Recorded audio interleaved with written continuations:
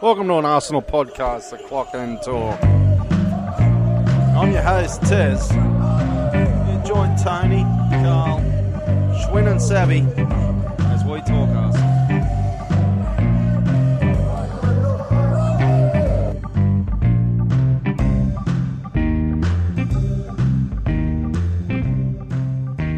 Thank you for listening, thank you for downloading, and welcome to The Clock and Talk. We are an Arsenal podcast, and this week we have Tony. How are you, mate?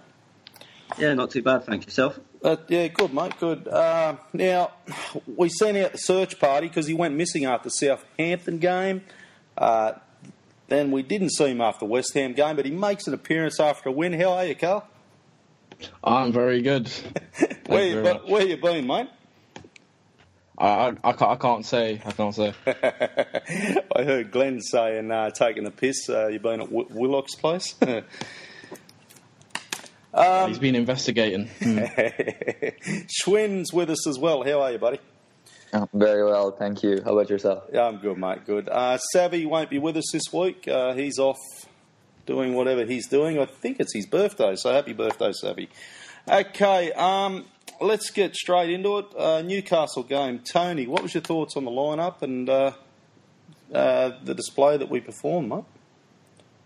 In terms of the lineup, we spoke on the pod the other day. We wasn't sure whether he'd go back to a back four. Go back to a back five or remain with a back four that he used against West Ham.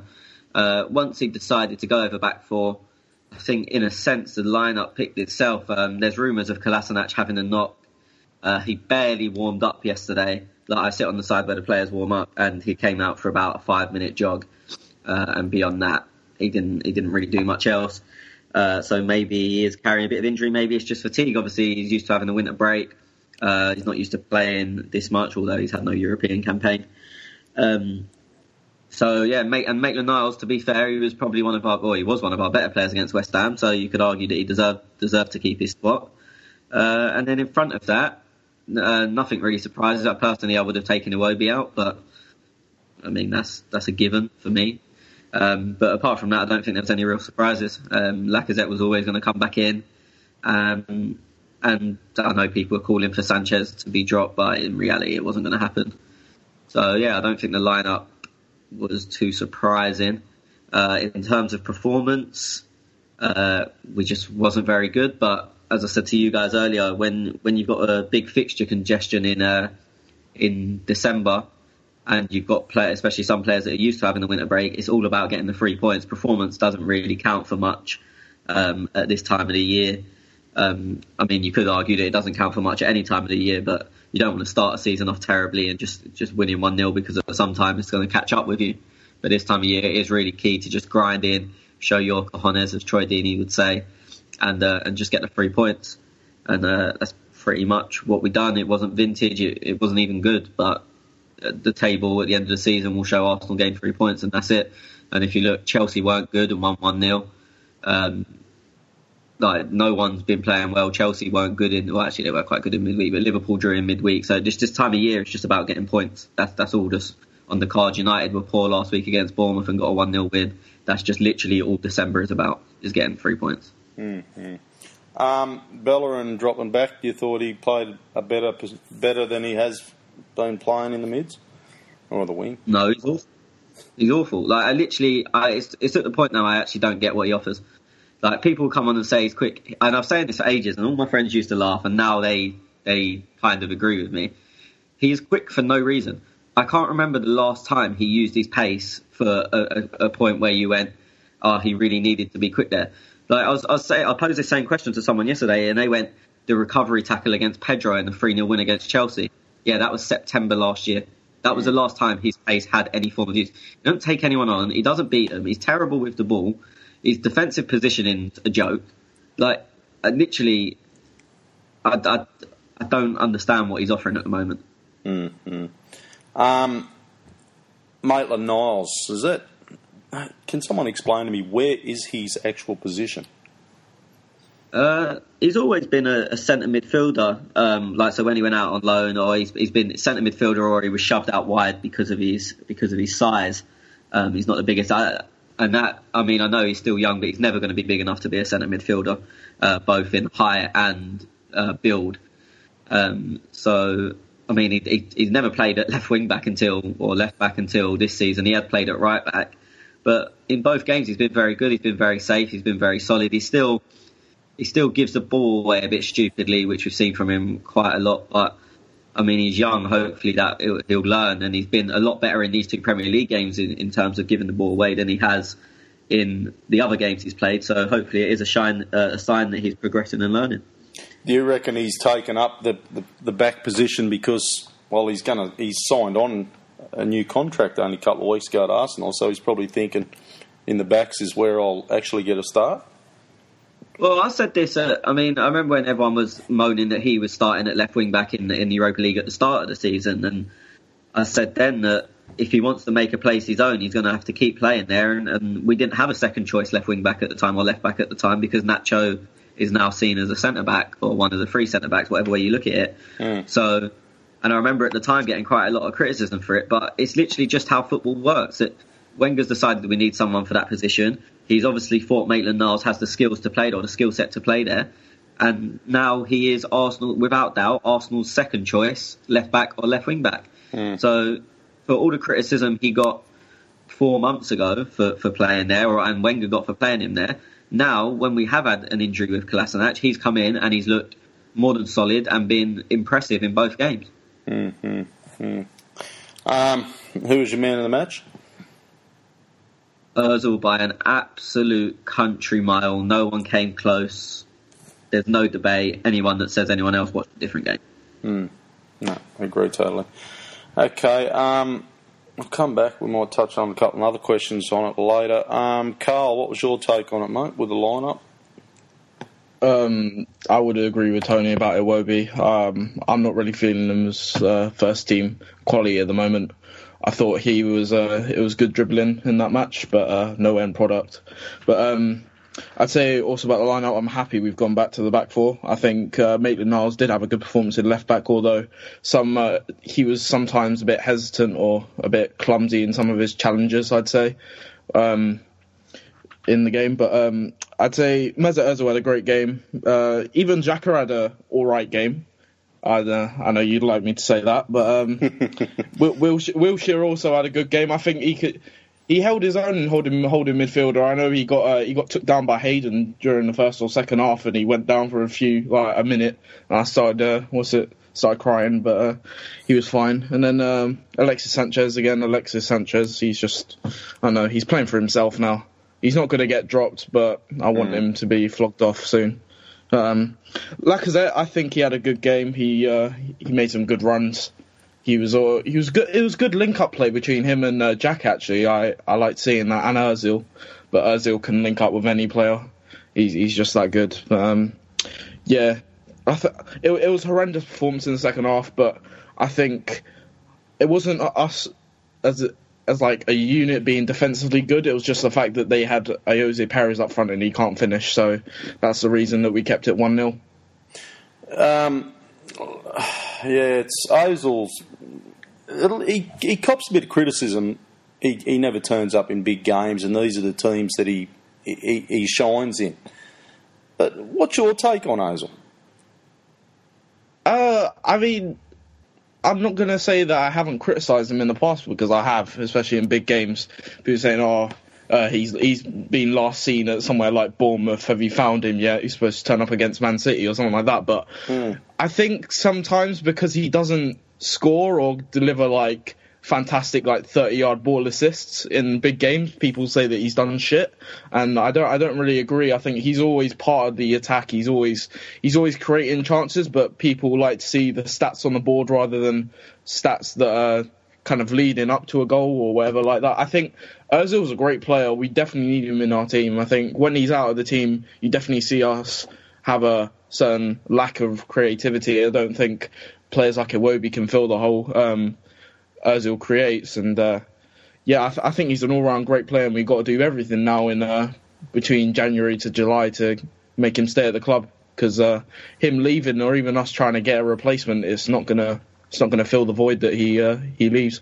Yeah, agree, and he's the future where we want to build a team around Ozil, isn't he? Yeah. Now, Wenger's going to have a bit of a problem when Ramsey comes back. Jack played 90 minutes yesterday, and along with Xhaka next to him. What does he do when Ramsey comes back? Yeah, it is a bit of a headache for Wenger. In my opinion, I'd start Ramsey regardless because I think he offers something very good for the team. His work rate is outstanding, and his stamina is great, and he's got good attack positioning. I mean, both him and Wilshere are going to be liable to leave Xhaka in the centre and midfield when they go out for the attack, but that's going to happen anyway. I think Wilshere and Ramsey are kind of similar players, but I love Jack Wilshere. I love his creativity, but unless Sanchez gets dropped from the team, I'm going to have to say that he comes back out for Ramsey. Okay. Schwinn, what was your take on it all, mate? Yeah, as Tony said, 3 points, busy time of the year. There's really no point, looking into the performance too much because we know it's a tough time of the year for the boys. Look, it was an average performance against a very below average team. The boys already touched upon a few of the players, and I'm mostly in accordance with them. I will like to, however, mention that we were very lucky yesterday. Apart from the fact that we just scored the one goal, and to be fair to the defense, we didn't really let them create a whole lot. We were hunting in packs, in moments, and we were putting the press on, and we were able to pressurize them to give the ball away or take it away from them. But the chances they did create, which were few, they fluffed because of their own mistakes and not because of us pressurizing them in that instance or making a major defensive play. I know Czech only had one major save or one or two saves. In my notes I'm looking at, I just have the one save that he made. But all in all, I think I'm glad it was Newcastle. I think that's a given. Any other better team rather would have been a tough proposition. But yes, I was really, really happy about the midfield yesterday. I know Tony wants to talk about this, so I'm not going to get into this too much. But for anyone who says Wenger doesn't do tactics, watch the West Ham game and then watch this game. I understand West Ham might be lower than Newcastle in the table, but they're playing better since Moyes came in, and they're not the same team they were under Bilic. So I'm not trying to gloss over that, but the switch in roles for Ozil and Wilshere yesterday, I think changed the game a lot and turned it into our favor, as opposed to it didn't happen against West Ham. So I'll let Tony talk more about that in terms of the tactics. But I thought we had a really good game. We created a few chances. Again, I don't understand the criticism against Alexis that much. I understand the frustration. I understand the emotion. But it's the same thing every week, I feel. And we just find every now and then a reason to sort of get on his back. But all in all, good performance, beautiful goal. Mesut Ozil, switching on his striker's instincts, which we didn't even know he had, and just putting the ball in the back of the net. Superb goal. One of the best, I think, Arsenal goals this season. Yeah, it was a cracking superb goal. Yeah. Just you touched on... the quality of the strike was great, but what was even better was his anticipation, knowing or maybe guessing that in all likelihood this is where the ball is going to go when Alexis and Lejeune are going up. So it's that forward thinking, that vision to know where the next move is going to be, and it's beautiful. Mm-hmm. You touched on Sanchez, that you don't know where the criticism comes from, and we touched on it on our last podcast, I think. It's almost, look, Arsenal fans have the shits with him, and they're going to criticise him. No, I'm not questioning where it comes from, because I'm one of those people who's banging his head against any possible solid surface when he's giving the ball away. But that was me a season ago as well. We went into detail into this last episode, so I'm not going to get into it too much. But he's going to do that. I think I'm surprised we haven't warmed up to the fact that he does that, Mm-hmm. So it's a byproduct of who he is, of what he does. And with every person you have that sort of one thing that bothers you about them. So I'm not questioning where the criticism comes from. I'm just questioning why it's now. And I think we all have the answer based on our last podcast, that it's the contract situation that is leading to even more criticism. Yeah, I agree totally. Man of the match was Ozil for you. Oh yeah, by a mile, as Tony said, he was running the game from the first minute. I mean, Mesut Ozil was dropping deep as we kicked off. You know, he was creating, he was dictating. You could see him gesticulating towards his teammates, move forward, create space. I mean, he sees the pitch like no one else. So having him in that position, who's able to guide his teammates, especially when you have Maitland-Niles on one side, who's pretty young, and some of the other players who might not be in top form. It's great to have a player like that who understands the spacing and who understands how to break down those defenses. Yeah, no, I agree with everything you said there. I've got nothing. Carl, I forgot to ask your man of the match as well, mate. What, Ozil, was it? Yes. Yes. Okay.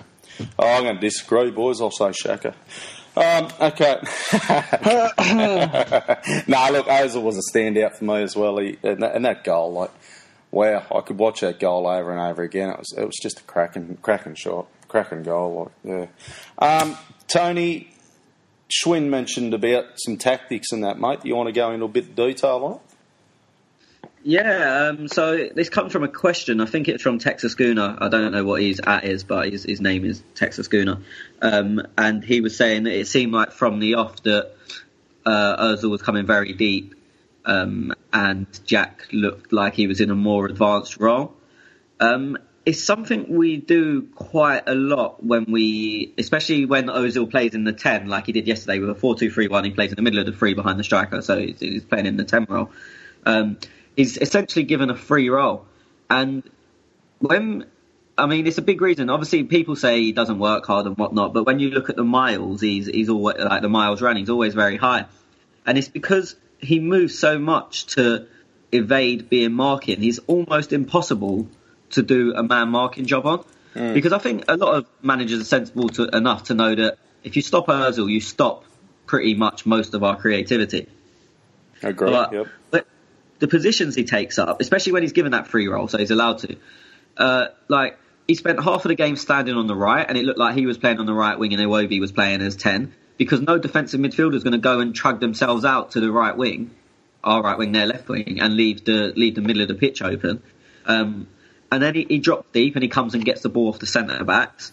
And again, no defensive midfielder is going to come up that high because it takes one pass and move around him, and then he's got a free run at the back, 4 or 5, whatever it may be.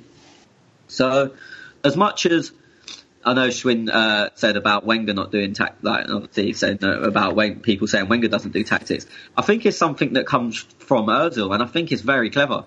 And again, it's where a lot of the miles come from when people say he's not working. He doesn't get in them positions by accident. When you see him popping up on the right or coming deep to pick up the ball, it's not an accident. He didn't just glide there.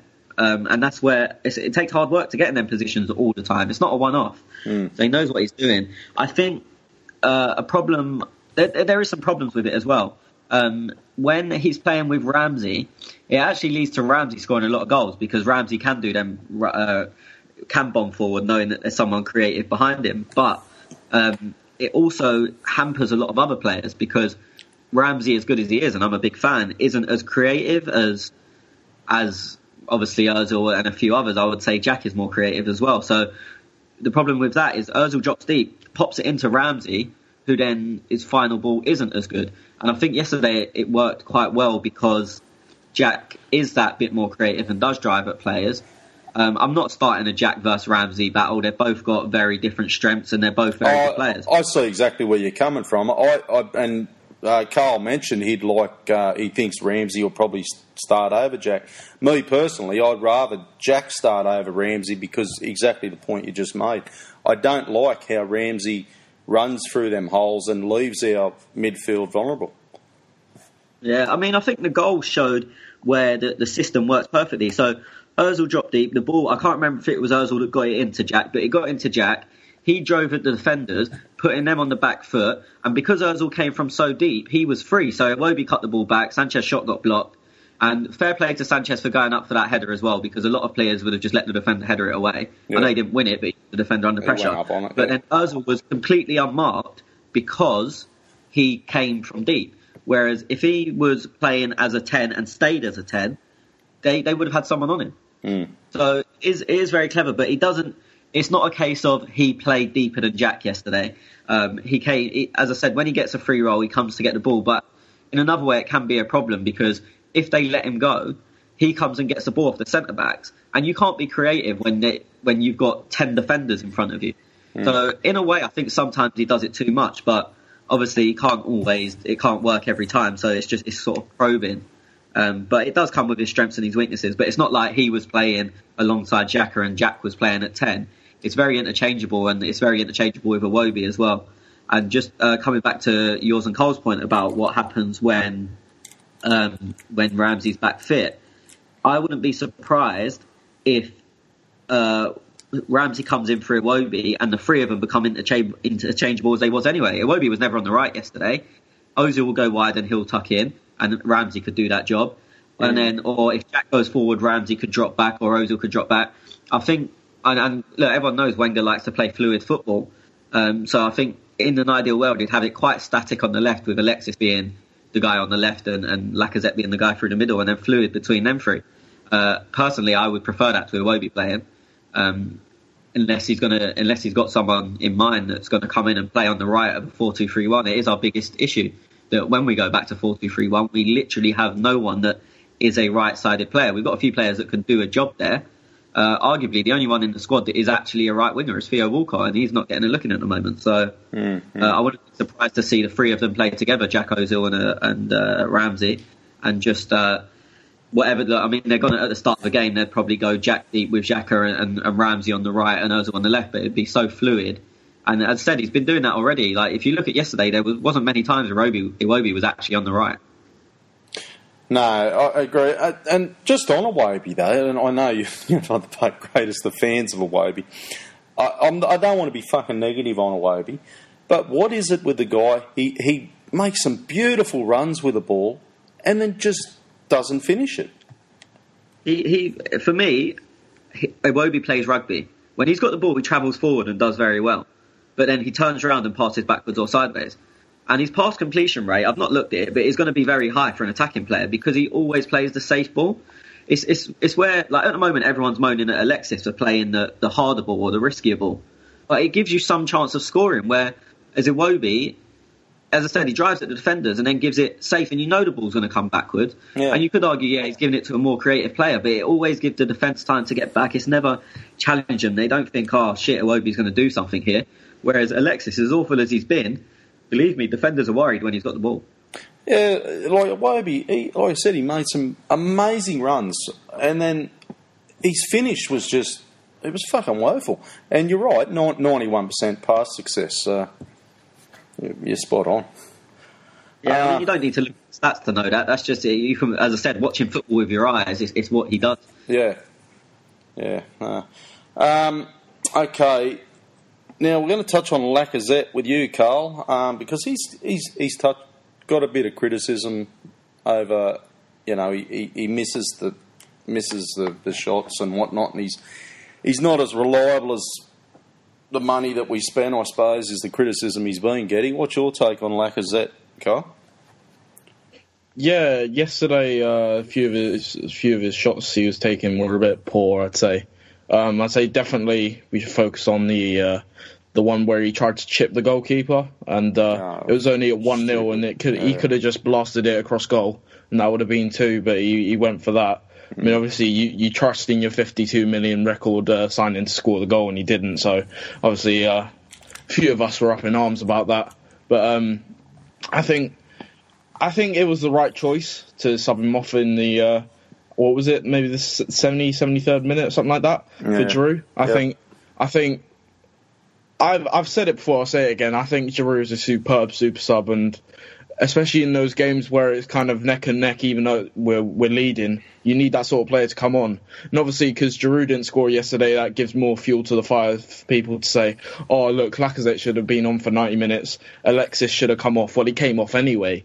So I don't know. It's I think it was the right decision by Wenger yesterday. I don't know why people were criticising, to be honest, because apart from the runs, I didn't think he had that good of a game. I agree. Look, that shot, I thought myself, and I don't want to compare him to a Murata and that, but they're on the same level, I suppose. But a Murata would have scored you that goal. Lacazette just had this crazy shot, and why, I don't know. Fuck me dead, mate. You're a striker. Put it in the back of the net. Not trying. I mean, to some people are suggesting, the reason he's missing these shots because he's low on confidence because he gets subbed off in the 70th minute. It's like, no, it's not because of that. It's just because you've tried to go for the audacious and you've missed it. I'm going to, I know, and I'm going to digress into a couple of these other stats that we're talking about, and I'll go around the table, but we'll start with Carl. 9 clean sheets, so people are saying, well, we've had 9 games where we've been clean sheets, but people are saying we've got problems with our defenders. However, we've had the most shots with 326 ahead of City of 307, possession of 70 to 75%. Now we've had 10 shots hit the woodwork. That's amazing stats when you look at it. Yeah. So my first question, I suppose, is do we have a problem with defenders? 9 clean sheets. I think we do when Mustafi's out of the team because we have this sort of we have a good regimented structure when we have the 3 at the back of Koscielny, Mustafi, and Monreal. They're not the best 3 defenders in the league, but they manage to get the job done. And whenever you take out one of the 3, namely Mustafi, you start getting problems. And I know we got a clean sheet yesterday, but when we're considering clean sheets this season, you're talking like Newcastle, you're talking West Ham, and they got players as good as Arnautovic may be. He hasn't scored against us, so it's kind of like we're only conceding against high caliber teams because they've got high caliber strikers. So I don't know. It's I think we do have a problem with our defenders. I think we do need to invest in January or whenever Wenger wants to get out his wallet. But it's not the worst defence of the league, but there is definitely problems, and the clean sheet stat, I don't think it does justice. And so it doesn't do Czech any favours either? No, I don't think Czech's been on it for a few games this season, but then he's also been off it. And I don't think those clean sheet records are down to us. I think they're down to the opposition. I think it's like with our shots. I mean, if you'd like to tell me how many of those shots were on target, because I know the last few games we've had like 23 shots and only 5 of them have been on target, and it's I don't want to call it stat padding, but Yeah, I know what you're saying. Okay, Schwinn, what's your thoughts on it all, mate? 9 clean sheets. We got a problem with our defenders? We have a problem with our excuse me. We have a problem with our defensive unit. Now, when I say that, I mean just not the defense, but our goalkeeper and our midfield. I've always said that when we play 3 defenders at the back, our midfield is way too empty. Despite having someone like Ramsey in there who has the legs to put in a decent shift in the 90 minutes, he's a more attacking player in terms of his instincts. So his legs do him more when he's making those late runs into the box, trying to attack the ball. But he might not have that same sort of movement and that same sort of perpetual movement in defense. And he's usually having to trace back his late run and when we get caught on the counter. So as a unit, we have a defensive problem. I think Carl made a good point that these stats have to be inspected in a more closed manner to get the full picture they're trying to paint. But, it's good to have had those 9 clean sheets, but going into Arsenal games, I'm never convinced, despite the opposition, despite us playing Newcastle yesterday, I was not convinced whether we were going to have a clean sheet because we are rocky in defense. It's never too convincing. As I said earlier, that they did not score yesterday because of our luck. Other than that one save that Czech had to make, either they were skying all their shots or they were just poor attempts. Mm-hmm. So if you have an attack that we're facing with a little more conviction and a little more confidence, and perhaps with a more controlled plan where players know what's going to happen next, we'll be a little more shaky and we'll probably concede a goal or 2. I was very scared yesterday. I'm not going to lie that we were going to concede. It was just turning out to be one of those games when we've scored early and we haven't been able to convert our other chances, and you just felt as if it's gonna happen at some point. Thankfully, it didn't, and we got the 3 points. But I'm never convinced by our defense. We talk about the most shots on target of 326. Do we know if that was what stats on that? Well, actually, that's just the most shots. I don't think that's most shots on target. Okay, right. So then you got to further look into most shots on target within that. And as Tony made a point last time out, that you then have to see what sort of a shot it was. It's not one of those shots that just rolls to the goalkeeper or gets a little bit of a ricochet here and then rolls to the goalkeeper. And there's a variety of facets in that as well. So it's not been one of those. I mean, it's not been one of those stretches where we've really attacked the goal. I mean, ever since the United game, I feel our conviction has gone down. If anything, we haven't been getting behind defenses, albeit that these defenses are playing, very deep defensive lines, especially their back four or back five. But it's still been lethargic and a little bit of monotony, I would say. There's not a lot of creativity.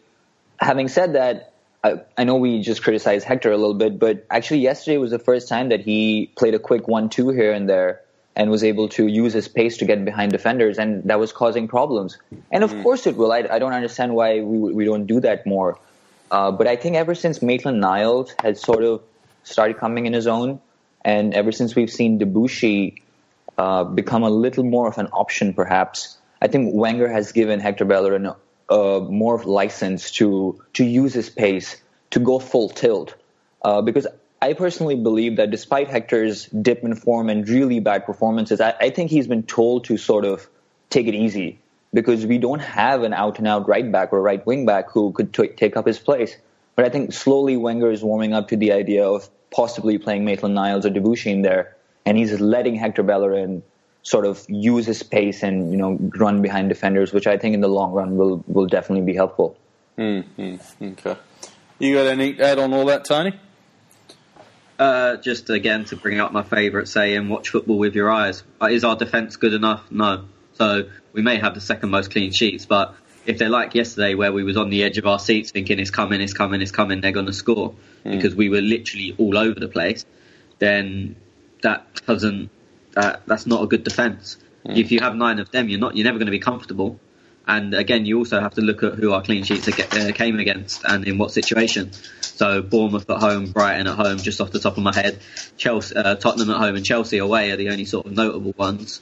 But beyond that, I don't like the term flat track bullies, but it's not far wrong. Mm-hmm. The one I think was the worry is the 10 off the woodwork. Yeah, I mean, look, if you hit the woodwork, it's down to luck for me. In that you look in anything you do, whether you're firing a gun, whether you're throwing something, whether you're kicking something, you're never going to be 100% accurate. Otherwise, football would be boring and every ball would fly in the top corner. If you hit the woodwork, you're half an inch to 2 inches off, which is not bad going, really. And it'd also be interesting. I don't know. I wasn't aware of that stat until Schwinn just brought it up. But it'd be interesting to see how many have sort of saved onto the woodwork and the situations that they came off. I was trying to think as Schwinn said it, but off the top of my head, I can't really think of too many. I think Ramsey away at Chelsea probably could have done better. And I'm really struggling to think of other times when we hit Iwobi at West Ham, but it wasn't going in. It wasn't threatening. I'm really struggling to think of them. So again, stats are brilliant, but watching football tells you a whole lot more. So you can say, 10 times we've hit the woodwork, unlucky. But if you watch them 10 times, then they could have been the outside of the post, the top of the crossbar, no real threat. So it completely changes the context of the same stat, which is still correct, but it completely changes it by actually watching the game and seeing what happened. Yeah, I agree totally. Okay, right, we'll move on to... I was checking out our listeners from around the world, Schwinn, and you'd be happy to know that Ohio State, mate, for some reason they're smashing it, mate. They've all downloaded the podcast. So something's going over there. I think the Buckeye fans, they're they like what they heard last week, mate? Well, you say that, and they're Gooners, so much love to those guys. If they were not, though, then we'd be having a different conversation right now. So I think that's enough. Enough said. I'll just say one more thing: that go Hoosiers. Sorry, Buckeyes, but go Hoosiers. Let's move ahead, Tez. I know. Carl, you wanted. I'm sorry. I actually want to bring something up. When you were talking to Tony, I had a thought. So I think Wenger is going to have a little bit of a dilemma when Ramsey's back. But I'm more curious to see because I personally think Jack fits better into this system when you're playing with 4 defenders and when we have these sort of tactics going on. Yep. But I actually think Wenger will have a bigger problem when Mustafi is back because, guessing by our defensive record, I'm thinking we'll switch to a back 3.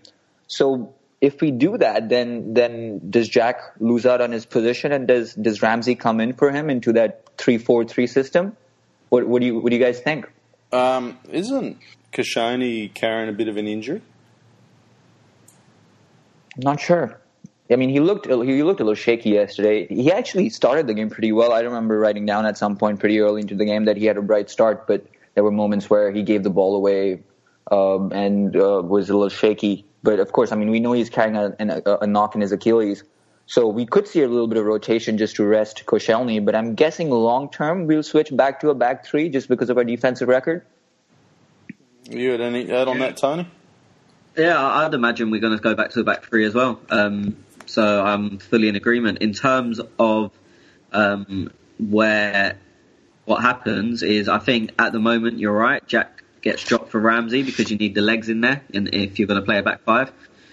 But if the Alexis saga continues, and if he does go, or if he does carry on performing the way he is, I wouldn't be surprised if Jack comes in there and Wenger tries to get the fluidity that you get from a 4-2-3-1, but in that system. So Jack can drop in deep and Ramsey can push on, or Ozil can drop deep and Jack and Ramsey are the 2 behind the striker, and all 3 of them can interchange. As I said, Wenger loves interchange, and I wouldn't be surprised if he tries that. But obviously it all depends on the Sanchez situation. But if we just, as things are at the moment, go back to a 5, then I think Jack drops out. Okay. Just lay it on the line. What rough percentage on what you think? Do you think Sanchez is going to go in January or not? Nope. No. Carl? No, he's going to go in July. Schwinn? I want to agree with the boys, but I'm starting to warm up to the idea that he's going to be gone because despite our presence in the Europa League and our opposition, which is not top quality, we can of course run into opposition which is better further into the tournament. But I think Arsene Wenger has sort of resigned to the fact that Alexis Sanchez is going to be gone, and despite him not operating on the principle of financial responsibility initially at the beginning of this season, I think he's sort of going to revert back to that ideology of getting that money and cutting his losses. So I could see a case for him being gone, and maybe we'll try and get someone in instead so that they have a little bit of a warm-up period in the second half of the season so that they're ready to go for the next season. I think Tony mentioned during the last podcast that it's going to be a short summer anyway, and these boys are going to be off to the World Cup. So not a lot of players are going to have that incubation period with their new teams. So I'm starting to warm up to the idea, and I think it's a possibility, but I still think it's low probability. Yeah, I tend to agree a little bit with you, Schwinn. I think that he may end up going in January. If he doesn't, I think they may bring somebody in to put a bit of pressure on him, and they're mad if they don't bring somebody in because they know he's going to go either in July or whatnot. Okay, Carl, you wanted to touch on Xhaka. Yeah. So I thought this is a discussion we had earlier in the week when we're in the 3 at the back formation, and I posed the question to you: what role does Wenger see Xhaka having for Arsenal? And I kind of said that a defensive midfielder, but Xhaka can't play that role. So ultimately the question I was asking was, why did we buy Xhaka? I'm not meaning that in a way that Xhaka's not a good player, because he is, but he's a good player when he's used correctly, and I don't think we're using him correctly in the three at the back system. I thought yesterday in the Newcastle game he was a bit better. I mean, obviously he had in the late second half he gave away them sloppy balls. I think 2 of them. I think and I sighed and I was like, why are you doing this? And then but regardless, I think he does much better in that 4 at the back system. But that was just the question, because I know he's by trade he's like a deep line playmaker, I'd say, and we kind of need a defensive midfielder in that 3 at the back formation, because I don't think any player in that centre of that midfield, Xhaka, be it Xhaka or Ramsey, can't really tackle that well. So I was just kind of posing the question to you: what role do you think Wenger thinks Xhaka has in the team? Can I take this one? Yeah, go. Yep. So I actually, and I mentioned this after Southampton, I think he's been a bit hard done by recently, because I think defensively for the last 3 games, Southampton yesterday and West Ham, he's been excellent. If you see him as a pure defensive midfielder, what's let him down is he's been quite poor on the ball, which is the complaint we had before, was that he was very good on the ball but very poor defensively. But like yesterday, he was dropping in behind the ball whenever someone went up. He was the one covering. He was in the back 4 so much, it was unbelievable. He's tackling. I mean, even the booking he took was a very good booking. I know it was his own fault. He gave the ball away. But he done what any good defensive midfielder would do, and take the booking and give them a free kick 45 yards out rather than let them drive at our defence. I mentioned it after Southampton. He made some very good tackles, again dropping deep and breaking up play. And he was the same against West Ham, and I thought the same yesterday. But it's not good enough to only be able to do one of the 2. We brought him in, so the role we brought him in for is Wenger thought that he was someone that could do both, and he could do 2 jobs, and he can do both, just seemingly not at the same time. Whether he'll learn, you would assume so, because he's got the qualities to do both. He's never going to be quick across the ground because he's not quick. But Gilberto wasn't quick. Makelele definitely wasn't quick. It's reading of the game. But as I said, I think defensively he's been very good the last 3 games, but people are so on his back that they don't want to see that. And then because his distribution has been poor, it gives people a reason to have a go at him. Whereas, as I said, if you give him, say, yesterday's game and cut out the 2 or 3 very stupid passes. I don't know, I'm assuming it was Tez, but someone tweeted at half-time saying he was very good in the first half, and he was excellent. Yeah, it was mine. So it's just getting him, as I said, he was brought as someone that could do both, be the defensive midfielder and the deep line playmaker. They're giving him 2 roles. And as I said, he can. It's just getting them both done at the same time, which we haven't seen yet, barring the odd game. The FA Cup final, he was excellent. Community Shield, he was outrageously good at doing both. But that needs to be 9 out of 10 games he's doing that, not 2 out of 10 games. And then in 3 of the games he's excellent passing but shite defensively. And then in other, do you know what I mean? You can't have. He needs consistency in both aspects to kick on. And I think he's capable, but I mean he has the abilities, but is he capable? I mean that only time will tell. Okay. I agree with everything you said there. I've got nothing really to add on to that. I think you've hit the nail on the head. A couple of, he put a couple of balls through the holes yesterday, and defence, and he had a really good first half. Second half was a little bit. It's a side of 2 coins, isn't it? He has a blinder, and then all of a sudden he goes to shit. So. He's young, I guess. He'll learn. Yeah, I'm just trying to think what people are trying to compare him with, though. I think he come with a hefty price tag, so yeah, that's probably. I do want to add something to what Tony said, just to echo his point. I know we just switched to a back 4 over the last 2 games, but one of the reasons I thought Koscielny was a little shaky yesterday was because of a switch to a different system. In the recent past couple of weeks, we've been switching that formation, and these guys are professionals and they're very intelligent footballers, there's no doubt. But sometimes, you have muscle memory and you expect a player to your teammate to be in a certain position, but he may not be there because, we've switched a system or because of bad positioning or what have you. So to see Xhaka yesterday and against West Ham and put in the shift as he did is very impressive to me, even though there might be some, gaping holes in his game. But to see that he's adaptable, because he plays very different roles when we're playing a 3-defender system against when we're playing a 4-defender system. He's got more defensive duties when we're playing, 4 at the back. So to see that discipline from him, because he is adventurous, there are times when he's very deep into the opposition's half. So to see that he is able to move his game around based on, what the manager expects of him, maybe not to 100%, but then again, who are able to give consistently, those 100% performances. But I think he has a lot of potential. I think he thinks a lot. He might be slow to react. He might be a little, clumsy at times. Most defensive midfielders are. I mean, I don't remember a lot of games where defensive midfielders, consistently are able to complete 90 minutes without getting booked, for example. They take one for the team almost on a consistent basis. So, as you said, Tez, he's young. There's time for him. This is just his second season. I think he can be a very, very solid player for us. And especially in the role that he plays, he could be a Gilberto Silva for us in the long run, who can provide that defensive cover for our back 4 or back 5. Mm-hmm. I tweeted out earlier in the week, and because I asked the question, and it happens every transfer window. Who's that guy from Sporting?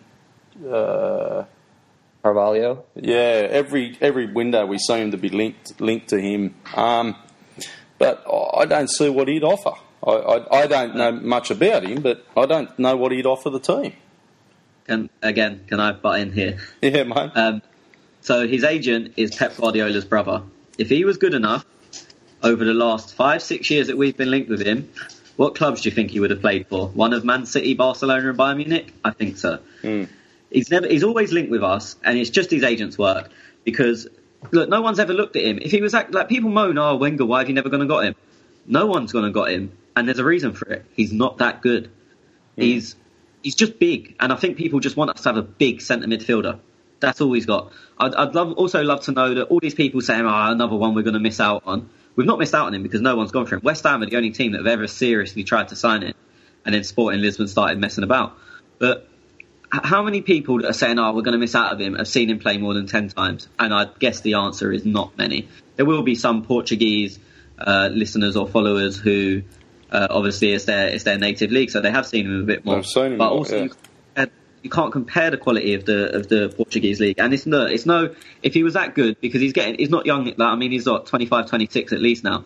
So if he was that good, he would have got to move to Spain, Italy, Germany, England, debatably even France. Well, not even debatably. The French league is better than the Portuguese. So there's 5 leagues there that not one team in them leagues has tried to sign him, despite him apparently being of Arsenal standard for the last 5-6 years. He seems to have been linked. There's a reason for it. He's not that good. He's not that good. And that's what I tweeted out, and I asked the question because I haven't seen much of him. So I think I asked the question, is he that good? So, and why hasn't somebody picked him up already? There you go. He's obviously not that good. Okay, so I better give our sponsors a bit of a wrap because I keep bloody forgetting about them. So you can, look, go to @footballculture. You can actually get 10% off shirts there. The shirts are legit. Tony and I got one, and happy with it, Tony? Yeah, fine. As I said, it is a shirt. I mean, it's what it is. Yep. Same as you buy from the club shop. Obviously, any listeners will know I'm at the ground every week, which has a club shop. And the shirt I've got from Football Culture is the same as I'd go and buy from the Arsenal store. Yeah, no, I was happy with mine. It come from Football Culture, and it was a Shaka shirt. I did post the picture, and look, it seemed all legit for me. So you can grab them at football-culture.com. You can use a 10% discount code, Football Culture Sale, and you'll get a 10% discount. I believe it's probably good for America, Australia. I don't know if the price has dropped down that much in the UK, Tony. No, so the price is, I mean, there's very little. There's probably about £2 in it between the difference in the UK price and the Football Culture price. Football Culture a little bit cheaper, but obviously as good as football culture are, it makes it a bit difficult. Obviously, in England, you could just go and you pay £2 more, but you can go and pick it up with your own hands and whatnot. Whereas from what you guys have told me about the American and Australian prices, the price difference is quite substantial. So it seems like a very good bet for the followers in Australia, America, and probably some other countries. Yep. Okay, so go and check them out at Football Culture. You can follow them on Twitter at Football Culture, spelt Cultre. Okay, guys, we've got a couple of games coming up. So West Ham on Tuesday, Tony, in the EFL Cup. I mean, it'll be the Europa League / Carabao Cup team that we've played in every game. But the interesting one for me will be Jack, because he's obviously played a very pivotal role in the Europa League and Carabao Cup teams. But now he's played 290 minutes in 4 days, and he played, I don't know what it was, about 20 against Southampton. So does he drop back down to that team, especially if Ramsey's not going to be back for Liverpool? Then Jack will start. So you'd imagine Jack drops out.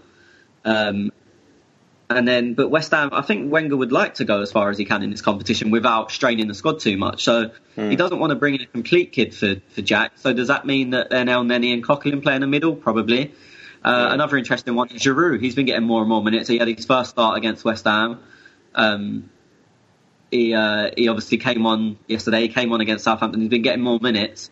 So again, does he play? I would say probably, because Lacazette will start against Liverpool. So I'd say it'll probably be, I'm not sure if Walcott will be back fit. I hope he is, because it could be his last chance to play at the Emirates. Because we've got obviously Liverpool, who he's not going to play against. And then we've got 2 away games before the new year. And if the rumours of him looking at a January exit are true, it could be his last game. And look, people can think what they want about him on ability, but he's been a very good servant to the club. I know he's held us to ransom for money and whatnot in the past, but he's still been our longest serving player in a long, long time. So I hope he does get if it is to be his last game, I hope he's fit enough to play. And it would leave us with a strong front three of Walcott, Welbeck and Ollie. Because as I said, that is a second string there. None of them you're not risking first team minutes with them if them three play. And it should be enough to do a job against West Ham, hopefully. And I'm hoping that Moyes is known for throwing competitions like this, because their main survival. He got brought in on a 9-month contract to keep them in the Premier League. Make no doubt about it. That was his only aim.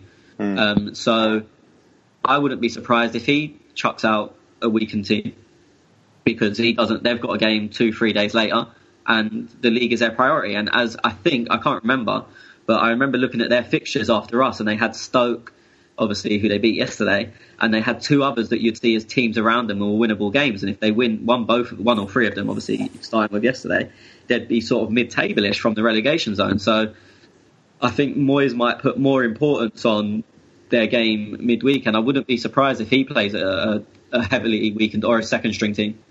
Yeah, well, after us, and they've got, you did right, Newcastle, Bournemouth, West Brom, and then they play the Spurs on the 5th of January. So he might go a weaker team, because he sees them as potential 9 points out of the 4 games. So that might put him up a bit. Carl, what's your take on it, mate? Yeah, obviously it's going to be a weaker team than the first team, and I don't see Jack playing in that Tuesday game, and I'm going to wince, because I'm going to see El Neni and Coquelin in the middle of the field, and that's going to be terrible, because where's the creativity? But yeah, when you've got the hang on, we copped a bit of fucking slack last time with El Neni, because we're too biased. El Neni's a good player, so don't fucking take the piss too much out on him. I've got to deal with these clowns fucking getting into us again. Okay. Yeah, I'll excuse all the sideways passing and keep on running about the pitch then, all right. But I'd say about the front three, I agree with Tony. I'd love to see Welbeck, Olivier Giroud and Walcott up front, because I think Welbeck gets a bit of stick because he kind of has 2 left feet in front of goal. He can't really finish, but he kind of expands the play. He opens up holes in the defence by making them work and running the channels, making it easier for players such as Giroud to kind of come in and then maybe cross it in, he can nod it in. And I know Welbeck can finish when he wants to. It's just I don't know his quality in front of goal in terms of like. I don't know if you call it his composure, but there is something definitely wrong there about his shooting. But everything else in terms of attack positioning and things like that, I think are great. But I think Debussy start right back. It's gonna be a toss up between Kolasinac and Niles for Tuesday, because either Wenger thinks of Niles' latest form for Liverpool, or he thinks of, well, Kolasinac is he's a proven first team player in big games, so he might go with him. If that's the case, then Niles is going to start again on Tuesday, despite maybe having a little less stamina because of him just playing yesterday. But I think centre backs will be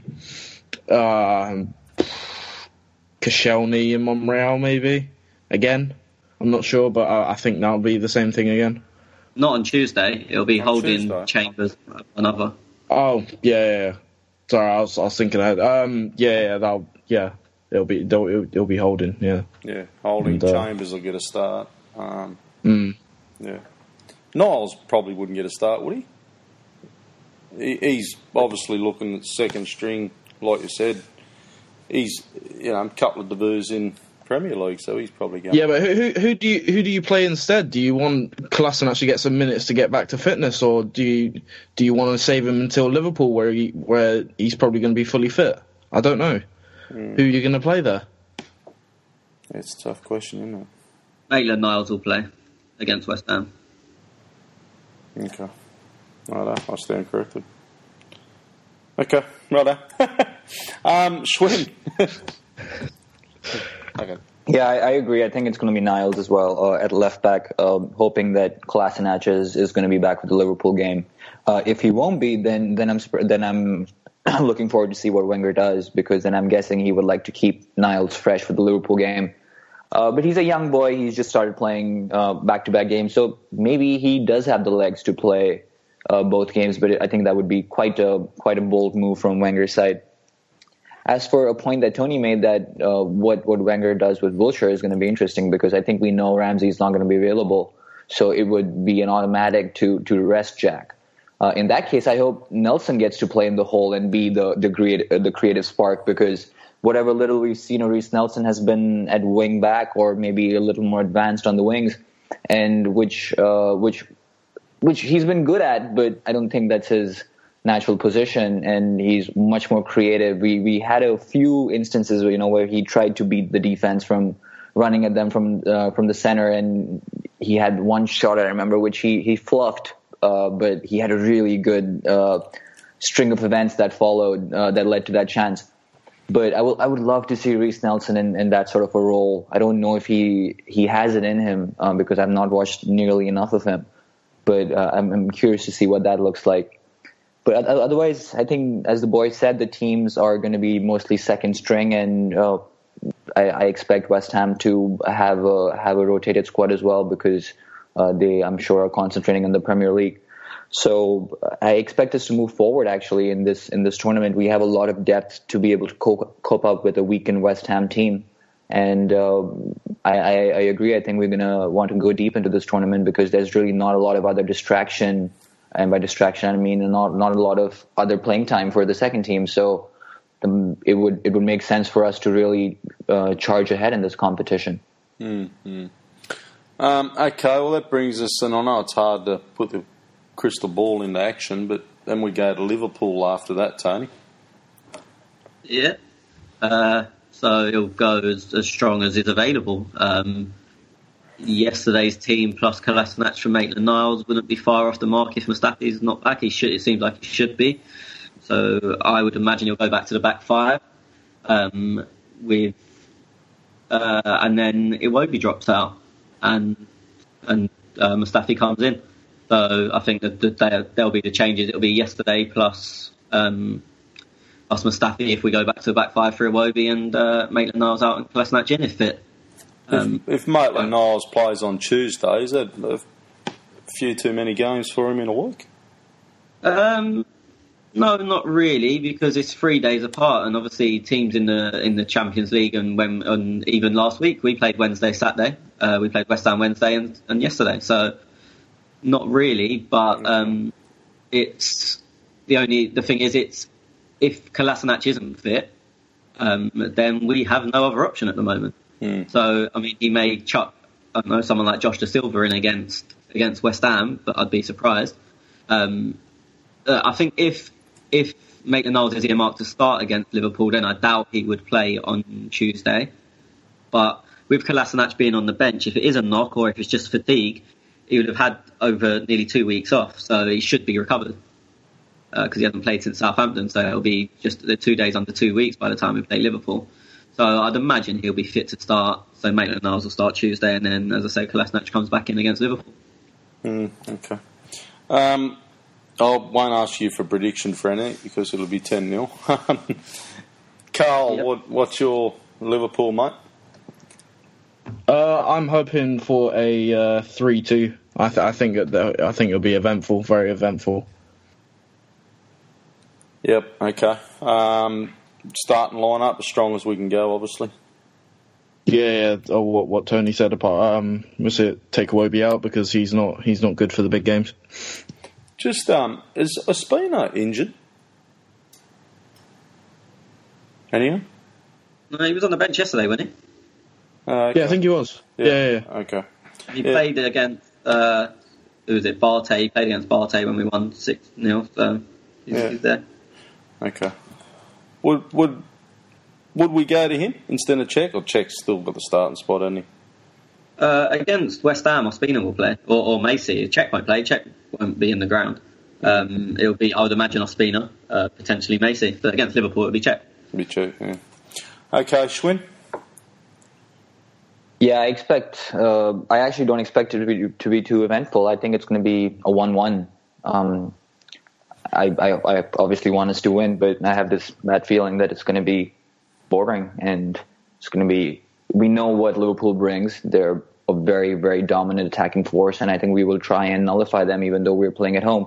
I'm not trying to say that we'll be too defensive, but I think we will. Looking into the game, I think we will look to work on our defensive shape and our defensive organization a little too much, and rightly so. I think we need to be wary of them. So I, for some reason, have a feeling it's going to be a 1-1 tactical draw. Okay. Yeah, I'll go an open game. I think Liverpool, they're playing good football at the moment as well. So I'll go 3-2 Arsenal.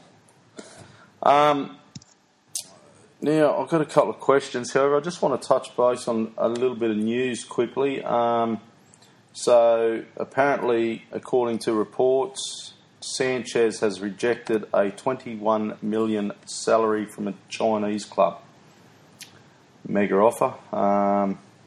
Well, there you go. What else is there? What's that? Who's that player we'll link to? Fekir? Nabil Fekir. Yeah, apparently sent out an SOS to Manchester United, if you believe what reports say. Yeah. Can I just that 21 million that Sanchez has apparently been offered, whether true or not, it's actually obviously 21 million is a staggering figure, but it's actually not that high in terms of current wages. You think they're talking over $500,000 a week in China, which would be 26 million a year. So it's not big money by. They're talking he wants 350 in the Premier League. That offer probably works out about 400 and 450 between there, and it's an extra $100,000 a week, which obviously in that scheme of things doesn't probably mean that much to him. And also he'd have to uproot his life and pretty much he's going there to retire. You only go to China to retire. You don't go there to further your career. Yeah. And also Wayne Rooney has spoken highly of Olivier Giroud, with speculation Everton are interested in Giroud in January. That's interesting. Okay, so we've got a couple of questions. Now, we did touch on a few of them. I think you touched on the Texas Gooner earlier, Tony.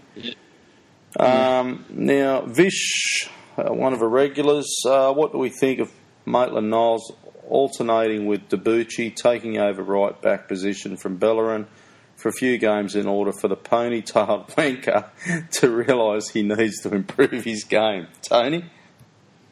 I don't. The problem with Maitland-Niles is he's young. He's just breaking into the team. We kind of touched on it earlier that it's good at that age to sort of have a stable, even if it's not his first position, it's not his first choice position, left back or left wing back, but it's stable. He knows what his job's going to be. It's not changing from week to week. So I can't see him being involved in that equation. For me, and I've said it on here a few times, I think Debuchy should be given a run, even if it's just to give Hector like a kick up the arse essentially and show him that he's not guaranteed. But then Debuchy's probably not capable of playing 5 games in a row, so then it will just look like a rest. Like Hector's not going to play on Tuesday, Debuchy will, but that's not being dropped. That's a rest. You need it to happen to sort of 5 games or so, 5 major first-team Premier League games. But I don't know if Debuchy's got that in him, and unfortunately, as I said, I don't think Maitland-Niles is an option. I don't think there's anyone else that could combine. And also, defences work on familiarity. So keep chopping and changing one member of them. So playing Debuchy one week, as Vish said, Maitland-Niles or Chambers or anyone else. It doesn't help. So we may, as much as I clearly dislike Hector, we could be cutting our nose off to spite our face in that one, unless we can get someone who is going to be able to play 5 games in a row and at a decent level. January, are we looking at anybody in this position come January? Not that I know of. I don't. It's a difficult position to place as well because there's not many. Look, we're mainly going to be playing attacking football, so you need an attacking right wing back who can also defend and is also able to play in a 4 when needed. And even if, like you say, when we're talking about replacing Ozil or Sanchez, there's players that come to mind. They may not be as good, but they're in a similar mould. Whereas at the moment, I think in the whole world, there's a lack of good quality wing backs on both sides, but especially on the right, which is unusual because usually left is the problem. But if you look, I mean, Man City have got they spent nearly 100 million on 2 of them in Danilo and Kyle Walker. And Danilo ain't the best. I mean, I'm not a fan at all. I think Kyle Walker's a decent player. I don't think he's amazing, but Danilo isn't the best. You look, Barcelona are struggling in that position. Real Madrid, Carvajal's good. Their second choice is like a 17-year-old kid. It's a very tough position to fill, and so I don't think we're looking at anyone. Well, as far as I know, we're not looking at anyone, and I would struggle to put a name on it as well. Some of you guys may have suggestions, but just off the top of my head, I'm trying to think of someone that's at the level that can do both the wing back and right back job, and is also able to go forward, which is going to be the predominant skill that you needed when you're playing for Arsenal. I agree. I got nothing. Carl, you got any names off your top of your head, mate? No, apart from like Florenzi or something like that, but no one else. Schwinn? I'm trying to think. Sidibe comes to mind. I'm not sure how good he is defensively. I know he's got quite the pace and he's got a good ball into the box. I've watched a couple of Monaco games and some France games, albeit friendlies.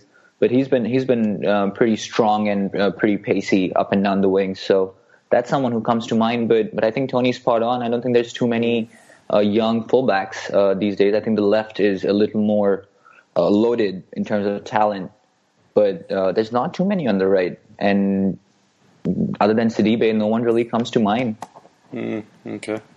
But then again, but then again, Sidibe won't be someone who comes in and is willing to be a backup. I would guess he would deserve and hope for a starting position. So he's not going to come into the club if that's what we're talking about and be okay with being backup to Hector.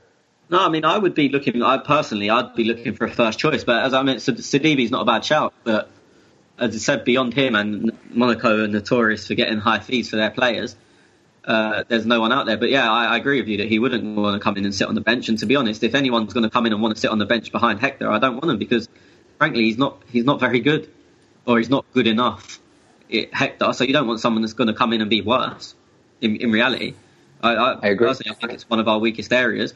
And you're looking at first team, and as I said, and as we've all just discussed, there's no one really out there that can come in and you think, yep, he would slot straight in and be the guy we need. I agree. What about the guy who plays right back for Napoli, that Albanian guy, Haisaj, I think is his name? I've not seen Napoli play too much with him. I think he's been out for a bit, but he was supposed to be pretty good, and I do remember watching a couple of games, I think, where he featured. And again, man bombs forward and back as if it's his job, which it is, but he's got a good motor on him. Yeah, I mean, look, there is a few names out there, but they're so few and far between that if, as I said, Barcelona are really lacking in that area. They signed, I forgot his name, the guy from... Schmedu. Yeah. Nelson Schmedu. Yeah. So they had to overpay for him. I'm not saying he's a bad player, but they had to pay way more than they should have done because there is a lack of quality in that position throughout world football. Look, Bayern Munich have changed Kimmich and he's a very good player, but they've moved in from a centre midfielder to a right back because they couldn't find one, and they've pretty much got the pick of Germany. Like anyone that's in Germany wants to play for Bayern Munich, and even then they still had to convert someone. So it is a very hard position to fill. And with the names you've mentioned, I wouldn't be surprised if they were available. There would be many suitors looking for them. Even thinking in the Premier League, Chelsea tried to sign Chamberlain to play there. He didn't want to play there, so they signed Zappacosta, who again isn't the best. They had to move Victor Moses to play there because they didn't have anyone that could. Liverpool, their defence is a shambles. United, I'm just watching United now, that's why I'm ahead. They play Antonio Valencia there, a converted winger. There's very few people that are naturally, that's their game, that's where they play. As I said, City paid for two of them and they potentially overpaid, but I mean, if it doesn't matter to them. So it is just a very, very tough position to fill. And I think when I think of it like that, I think maybe we are a bit harsh on Hector because he probably is one of the better ones out there, but he's just one of the better ones of a not very good bunch, or not a very big bunch. I agree. I mean, I don't even think Juventus has a star right back, for lack of a better term. Alves, didn't they? So they had Dani Alves doing the job, and they've lost him. As I said, it's just a complete effort. I wouldn't be surprised especially if teams continue to play with five at the back. I think someone will sign Nathan soon to try and play there. You'd have to teach him to defend a bit, but he's got similar attributes to the likes of Chamberlain and in a sense Victor Moses, where they are predominantly attackers, but they're quick and fit. And if you isolate them one-on-one, then they can do a good job. As I said, he would have to learn a bit defensively, but he's one I could see being converted. As I said, I can't see a ready-made player anywhere, so I think it is going to have to be a conversion. Yeah, I just had a quick look around, and a few people are saying Ricardo Rodriguez, but he's a left back. Left back. So it's going to be hard, isn't it? Okay, so Glenn's asked the question also, but we type of touched on it earlier, Schwinn, so I'll stick with you. Do you see Wenger reverting back to the 3-4-3 or a 3-4-2-1 when Mustafi returns? I do, yeah. I think Nacho and Koscielny are undroppable. 3-4-3 or so 3-4-2-1? Either way, I think Glenn means the same thing when he says that, because we'll have Alexis and Mesut tucked back. I think Mesut does better when we play a four-defender system just because he has that freedom and he's not supposed to be a body on the right side, as Tony spoke about earlier. So, and Koscielny might be rested every now and then just because of, the congestion, and we might have Mustafi and Monreal start a particular game just to give Koscielny the rest. But long term, definitely a 3-4-3 or a 3-4-2-1. I mean, I like us playing a back four. I think our players are trained for it better. I think the switch to the back three was a good refresher, and I think it gave other defenses something new to think about. But if it's not broken, don't fix it. So I get that. And till the time we are able to hold our form and continue to keep that defensive solidity in the three defender system, which I think is slowly creeping away. So I think long term we'll switch back to a 4, but till the end of this season at least, I can see us playing a three defender system when we have our three center halves fit. Okay. Right, that's about all the questions we've got. So thank you for your questions, guys. Because we got the other guy, Texas Gooner, earlier. So, okay, guys. So I'm not sure when we're actually going to be back. because I won't be back over the Christmas break or New Year's, but the boys might pop in. So, look, I'll say Merry Christmas to everybody now and a Happy New Year because I might not be back in. But I think Schwinn might host something over the Christmas break and pop back in sometime, Schwinno. That shall be the go. We'll try and pop in every now and then when possible. But it is holiday time, so there are people spending time with family. Yeah. I am not, however. I'm going to be working during this holiday time, so I'll try and take some time out and do something with the boys. Yep. No worries, guys. So you guys have a good Christmas too, and look, thank you, and we'll speak to you all again. I will be back after the New Year. Yeah. Have a good Christmas, have a good New Year, and just as a terrible piece of timing, as you said, that Lukaku just scored and United at 1-0 up. Oh, great. Right. Bummer. You can edit that out, right? And ruin your Christmas message. With Righto, guys. Thanks. And have a good one. Bye. Merry Christmas. Merry Christmas. Happy New Year, too.